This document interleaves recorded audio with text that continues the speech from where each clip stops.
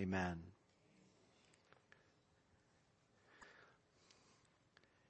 In June of 1978, some of you weren't even born then. I was 6 years old. 1978, June of 1978, the Kentucky legislature adopted a statute that required 16-inch by 20-inch copies of the Ten Commandments to be displayed in every public school classroom in the state. 2 years later, the Supreme Court struck down that statute in its Stone v. Graham ruling, arguing that the law was unconstitutional. It violated the Establishment Clause of the First Amendment. That ruling was not received well by many in religious circles. And a number of years later, one televangelist distributed Ten Commandments textbook covers as an alternative way of getting the biblical laws into the public school system. His disapproval of their removal and his aim with these book covers was clear from his accompanying statement. This is what he said. The posting of the Ten Commandments would be a wonderful first step in rebuilding the character of our nation. Now, I think it's important to consider the assumptions that stand behind that kind of statement. The assumptions that stand behind that kind of activism. Clearly, there are certain assumptions about how the character of a nation is built. There are certain assumptions about the church's ministry, and specifically her ministry of God's Word. And clearly there are certain assumptions there about the Ten Commandments. But what are the Ten Commandments? And what is it about these Old Testament laws that has inspired people in every generation, even making their way to the U.S. Supreme Court? Let's examine this, and let's examine our own assumptions as we come to God's Word this morning by turning, if you haven't done so already, to Deuteronomy chapter 4. Deuteronomy chapter 4, one of last week's readings from our Bible reading plan here at Way of Grace. We hope that if you're not already reading with us, that you will join in reading through our Old Testament track this year. We're excited about that. I pray that you've been blessed so far as we've dug into God's Word.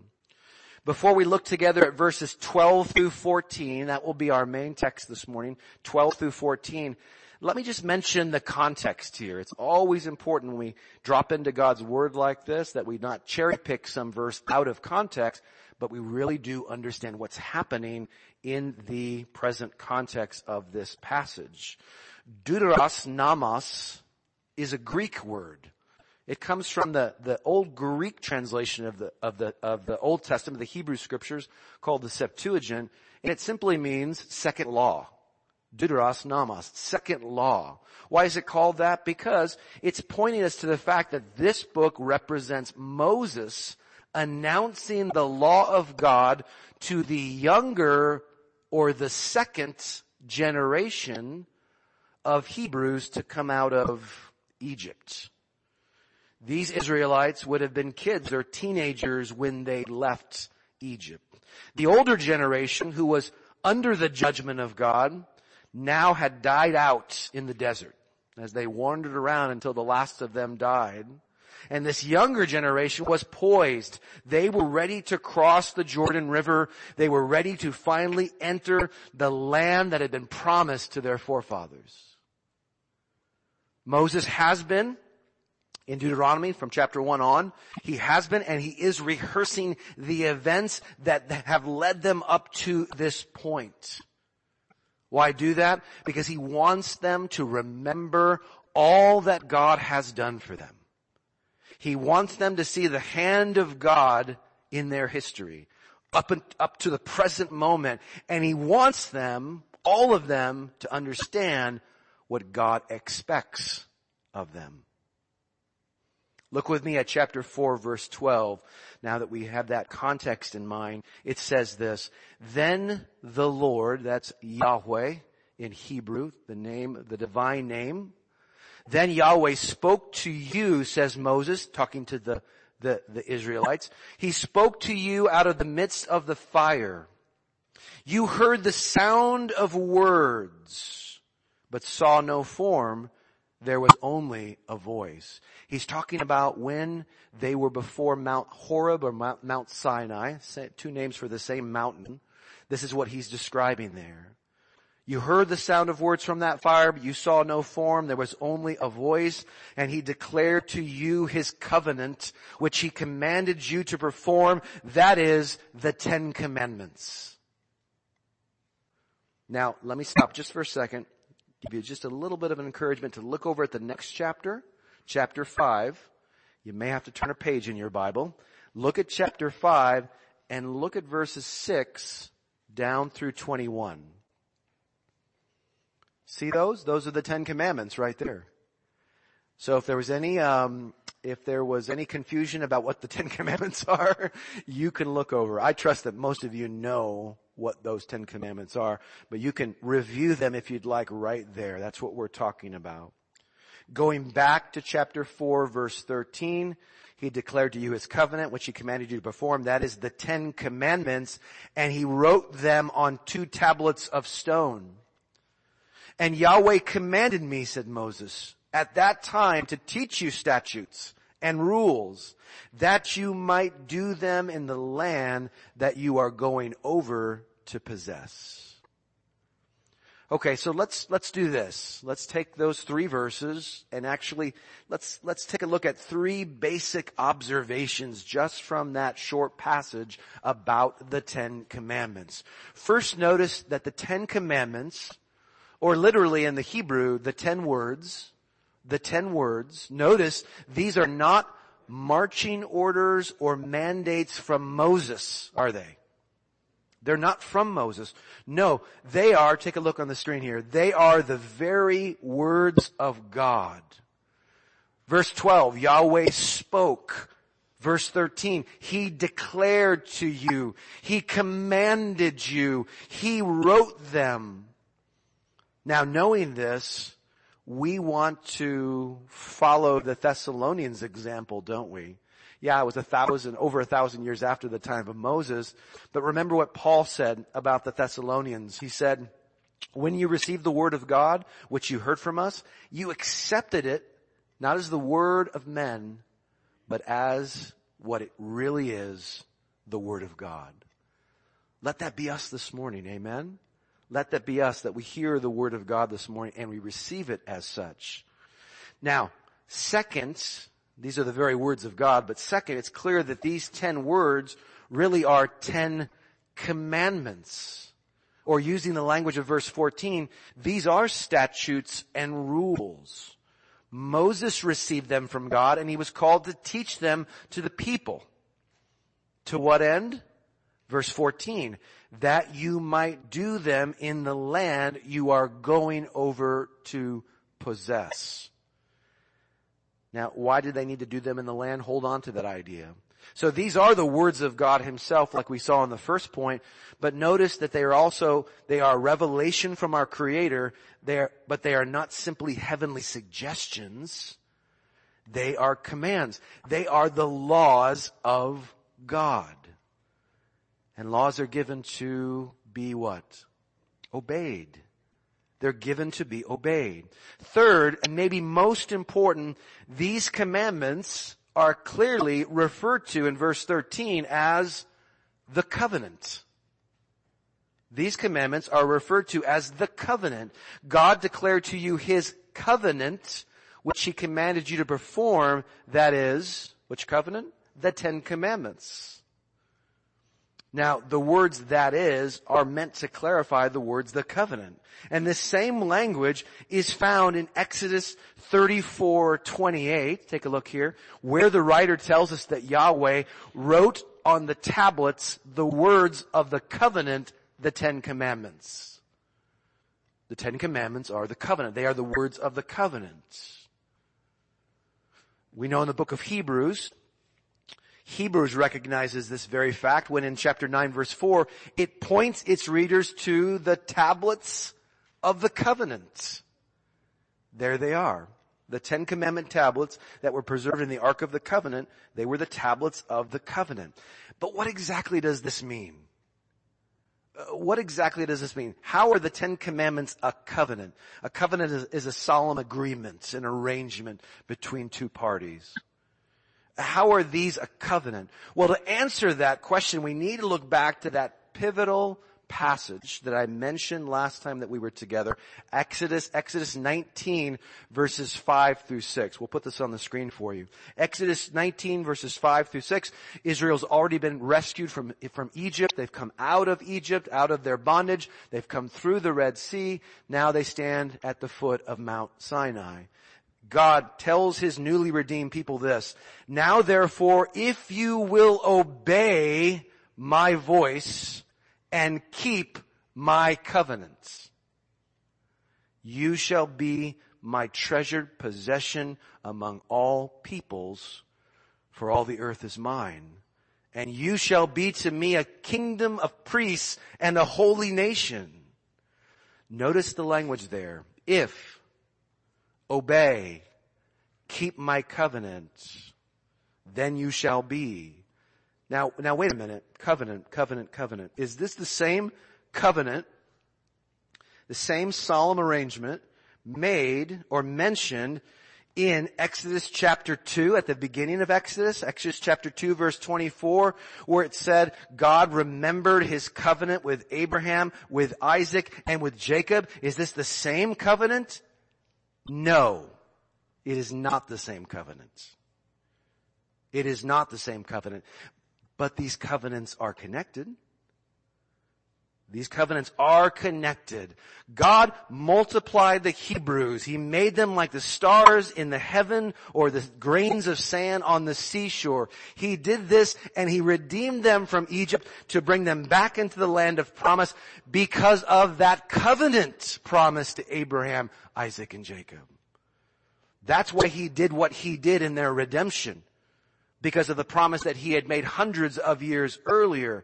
But if any Israelite, any individual, particular Israelite wanted to participate in those covenant blessings promised to Abraham, they could do so through the second covenant. The second covenant was a doorway into the blessings of the first covenant. The blessings promised to Abraham could be enjoyed by any of his descendants as long as they obeyed the commandment of God, which included not only these 10 commandments, but all of the other laws, right? 603 other ordinances of the Jewish law, the Hebrew law. The 10 words were just the synopsis. They were like the cover, right? They were right there on the cover, and you flip it open, guess what? You get more in depth there behind the spirit of what's on the front cover of this covenant book. So these 10 words, as we see here, these 10 words were not given as a generic cornerstone for any civil society. They were not given as universal principles for basic character formation. No, these were covenant stipulations. These were covenant stipulations given at a particular time to a particular people for a particular reason. But wait, you might say, don't they still reveal the character of the God who gave them? Absolutely. Absolutely, yes. They do. Absolutely. As the Apostle Paul would later affirm about these laws. Take a look. Romans 7:12. The commandment is holy and righteous and good. The commandment of God, the commandments of God are holy and righteous and good.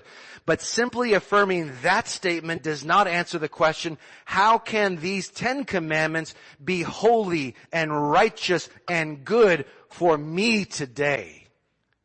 For us today? Because remember, they were covenant stipulations given to a particular people at a particular time for a particular reason. How can they be holy and righteous and good for us today? Why should we ask that question?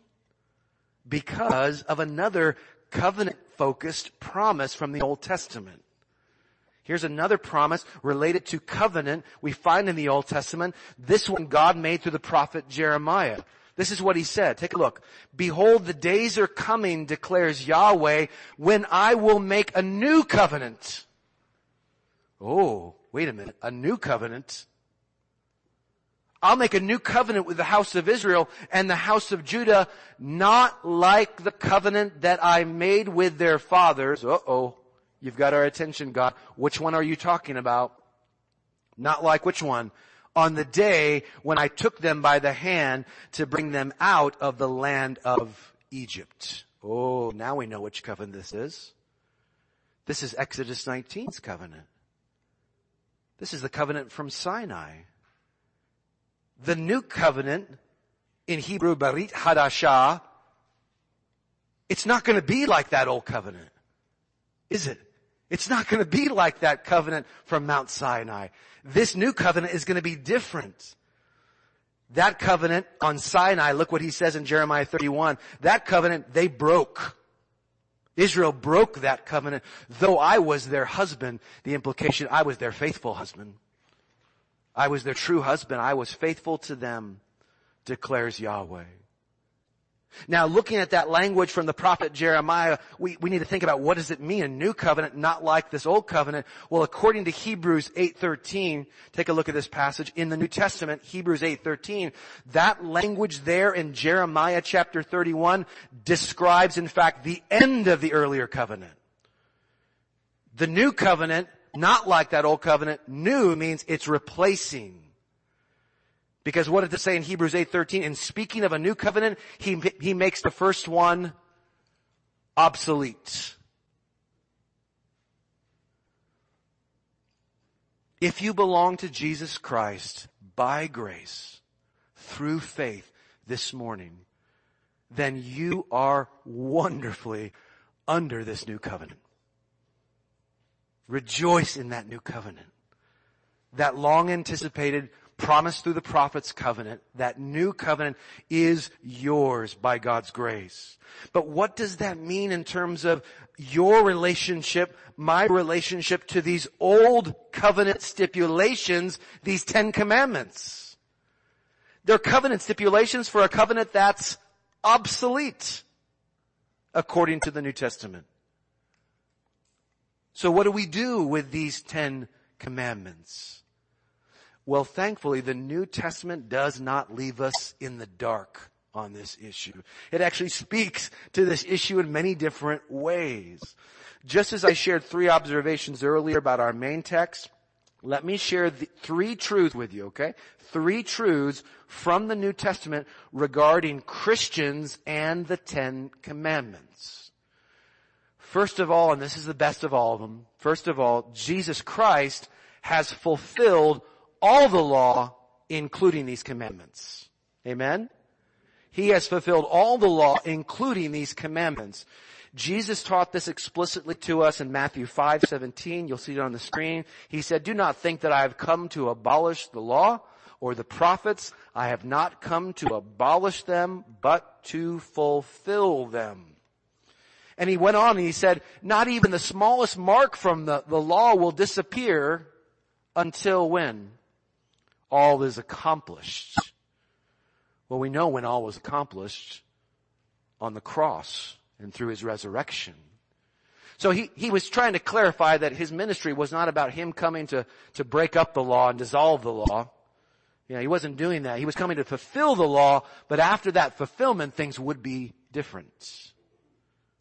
He came to fulfill the law. Yes, he absolutely did this, like we talked about when we pointed to the cross. He did this as the Lamb of God, John 1:29, the perfect sacrifice on that cross. He did what no animal sacrifice could have ever done, could ever do before that, and could ever have done. But it's important to emphasize this when we think about the Lamb of God, Jesus. It's important to emphasize that Jesus' sacrifice was, take a look at this verse, like that of a lamb without blemish or spots. 1 Peter 1:19. Therefore, look at this from Hebrews. He offered himself without blemish to God. Hebrews 9:14. What is all this blemish talk? What does it mean? It means he was morally pure. He was perfect before the law of God in every way. Righteous. Unlike you and me, Jesus kept the 10 Commandments. He kept them perfectly. He kept them all the time. He kept them in every way they could be kept. He kept them. Jesus fulfilled the law in these ways. Second, Jesus' fulfillment now makes it possible for us to fulfill the law. Huh? What? That's an odd statement. Right? Let me clarify though, we cannot fulfill the law in the same way Jesus did. No. We are neither perfect nor divine. We could not do that. What does it mean then that we can fulfill the law? Jesus has given us, by fulfilling the law as the Lamb of God and the perfect keeper of the law, He has given us a new heart through His Spirit. It's the same heart that's talked about in Jeremiah 31. Right? Where God said, I'm going to write my laws where? On their hearts. Ezekiel said, I'm going to give them a new heart. I'm going to take that heart of stone. I'm going to trade it. I'm going to give them a heart of flesh. This new, living, beating heart, beating with love for God, beating with a commandment-keeping impulse to serve, to glorify the redeeming God, the God of Israel. This is what we see here. Jesus has made it possible for us through this new heart, the one mentioned in Jeremiah 31. And through the Spirit, we can now walk as believers, as disciples, as Christians in Jesus-like, law-fulfilling love. How can I say this? Because Paul says this about love in Romans 13, verses 8 through 10. Look what Paul says. Owe no one anything except to love each other. For the one who loves another has fulfilled the law. Whoa, wait a minute. The one who has loved another has fulfilled the law. For the commandments, says Paul, you shall not commit adultery. Number 7. You shall not murder. Number 6. You shall not steal. Number 8. You shall not covet. Number 10. And any other commandments are summed up in this word, you shall love your neighbor as yourself. Love does no wrong to a neighbor, therefore love is the fulfilling of the law. Wow. You see that? Has Paul just dismissed or gotten rid of the 10 Commandments? No. But he's helping them to understand these commandments in light of the new covenant. He's pointing them to the Spirit, the heart behind these commandments, that heart of love, and that heart is now possible for us. So does this mean we should keep the 10 Commandments? Yes, but we should do so in light of Christ's fulfilling work and the fact that love is the fulfilling of the law. We keep the commandments in light of Christ's fulfilling work and knowing that the love is the fulfilling of the law. This will alter our understanding of the commandments though. We know this from the New Testament. For example, all you have to do is turn one chapter more in Romans to chapter 14 of Romans from chapter 13, what we're looking at here on the screen. If you go to chapter 14, guess what Paul says there? He undermines traditional Jewish Sabbath keeping. He says, if you want to do it, fine. If you don't want to do it, fine. What does he maintain though in chapter 14 verse 6 of Romans? He maintains the principle of daily living in honor of the Lord. If you want to live every day in honor of the Lord, every single day, do it. If you want to set apart a particular day in honor of the Lord, do it. The principle, the key is honor the Lord in what you're doing. Honor the Lord. Now, We also see a contrast to this in Ephesians chapter 6, verses 1 through 3. Ephesians chapter 6, verse 1 through 3, where Paul upholds and uses the fifth commandment, honor your father and mother. He uses that commandment to encourage children to obey your parents in the Lord. It doesn't alter the commandment. He just uses it as is. And why does he do that? Because the commandment reveals the way of love.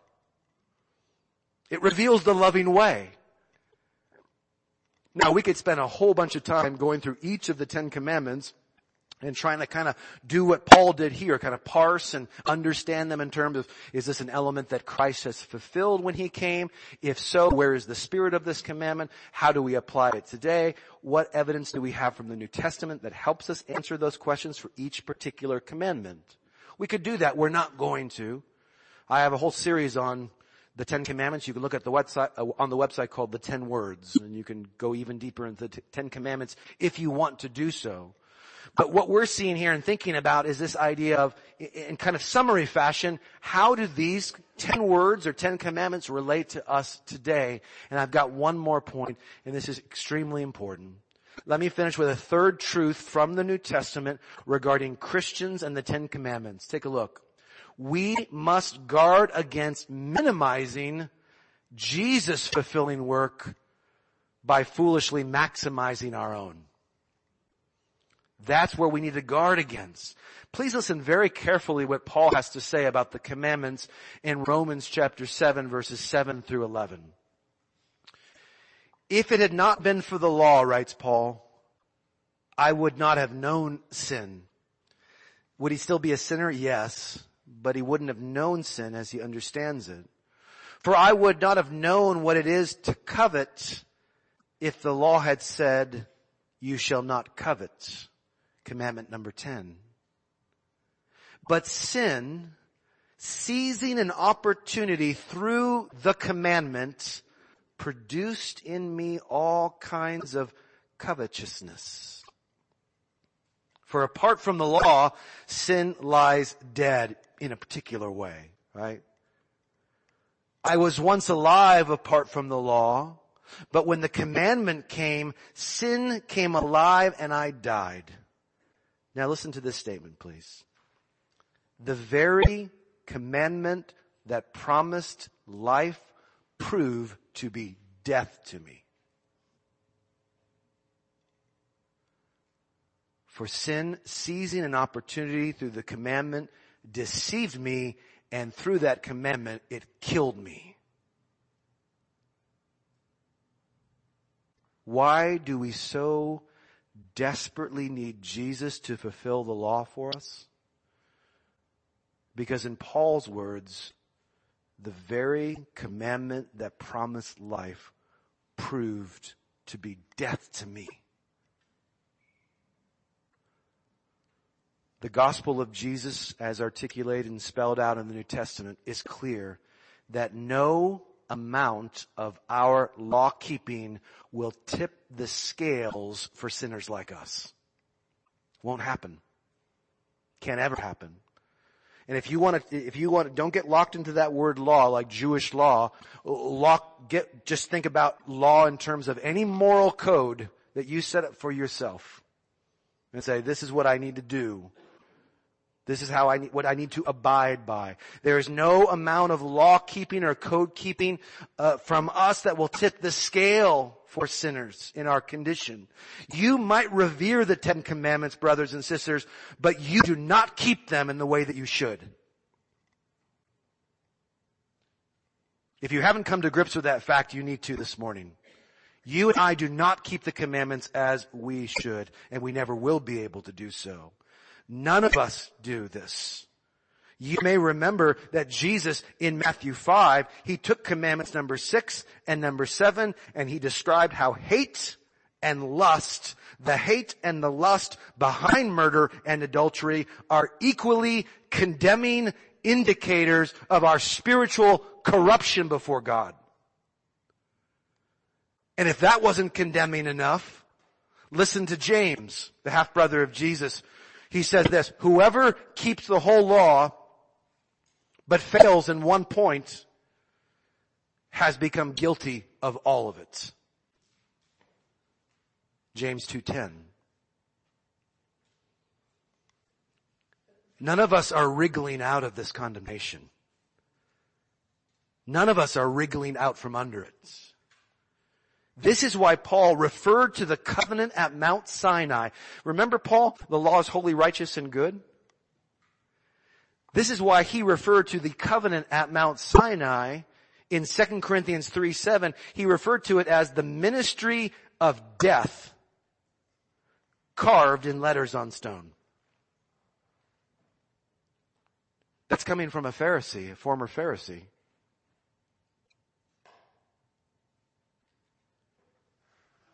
This is such an important corrective, brothers and sisters. This is such an important corrective that we understand this final point. Though these 10 words truly do reveal the character of God and a way of righteousness, they also reveal your character as a sinner, leading to condemnation. They condemn you. They condemn me. They put us to death under judgment.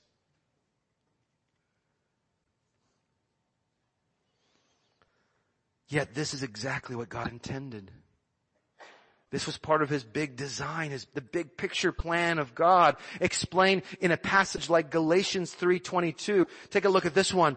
It says this, Paul says, but the Scripture, and he means specifically the commandments, the law, imprisoned everything under sin, so that the promise by faith in Jesus Christ might be given to those who, what? Believe.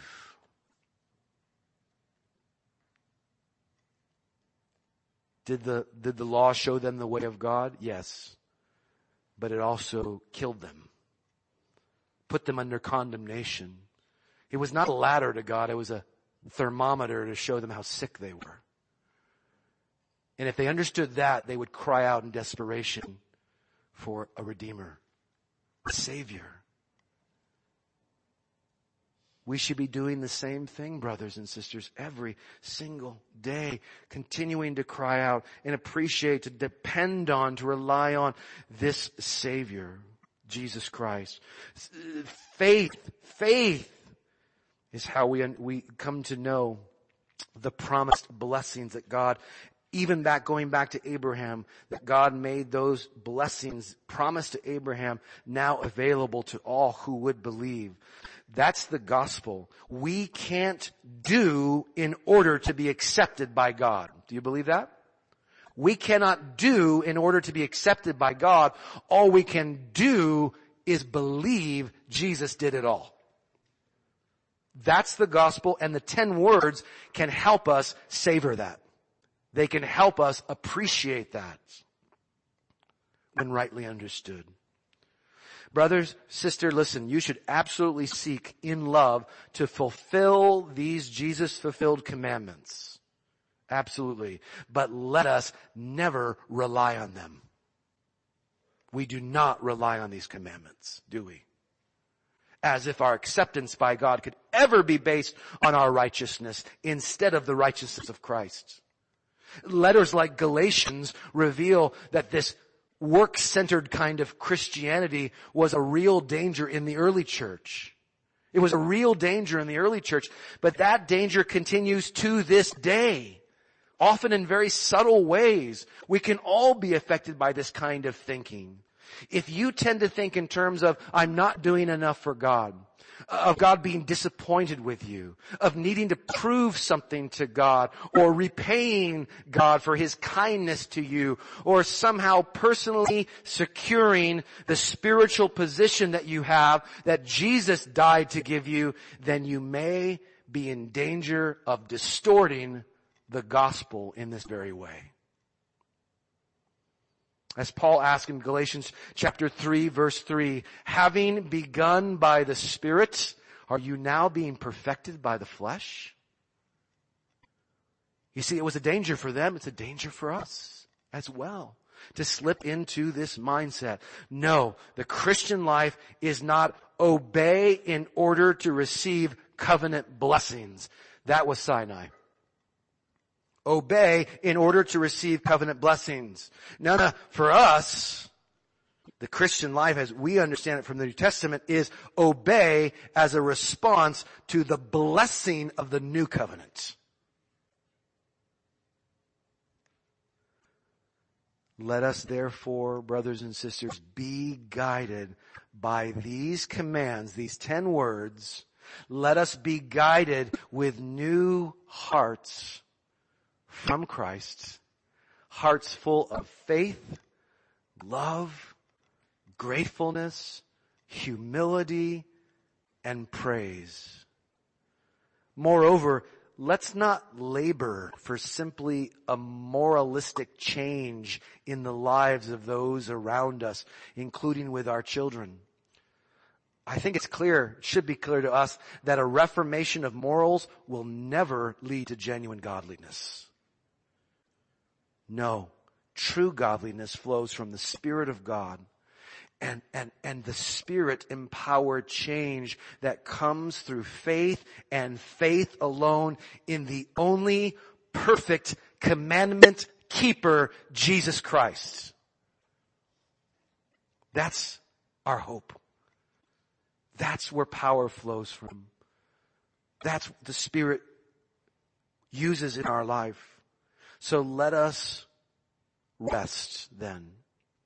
Let us rest then, brothers and sisters, in His righteous works and in His finished work. Amen? Amen. Let's pray together and give thanks to God.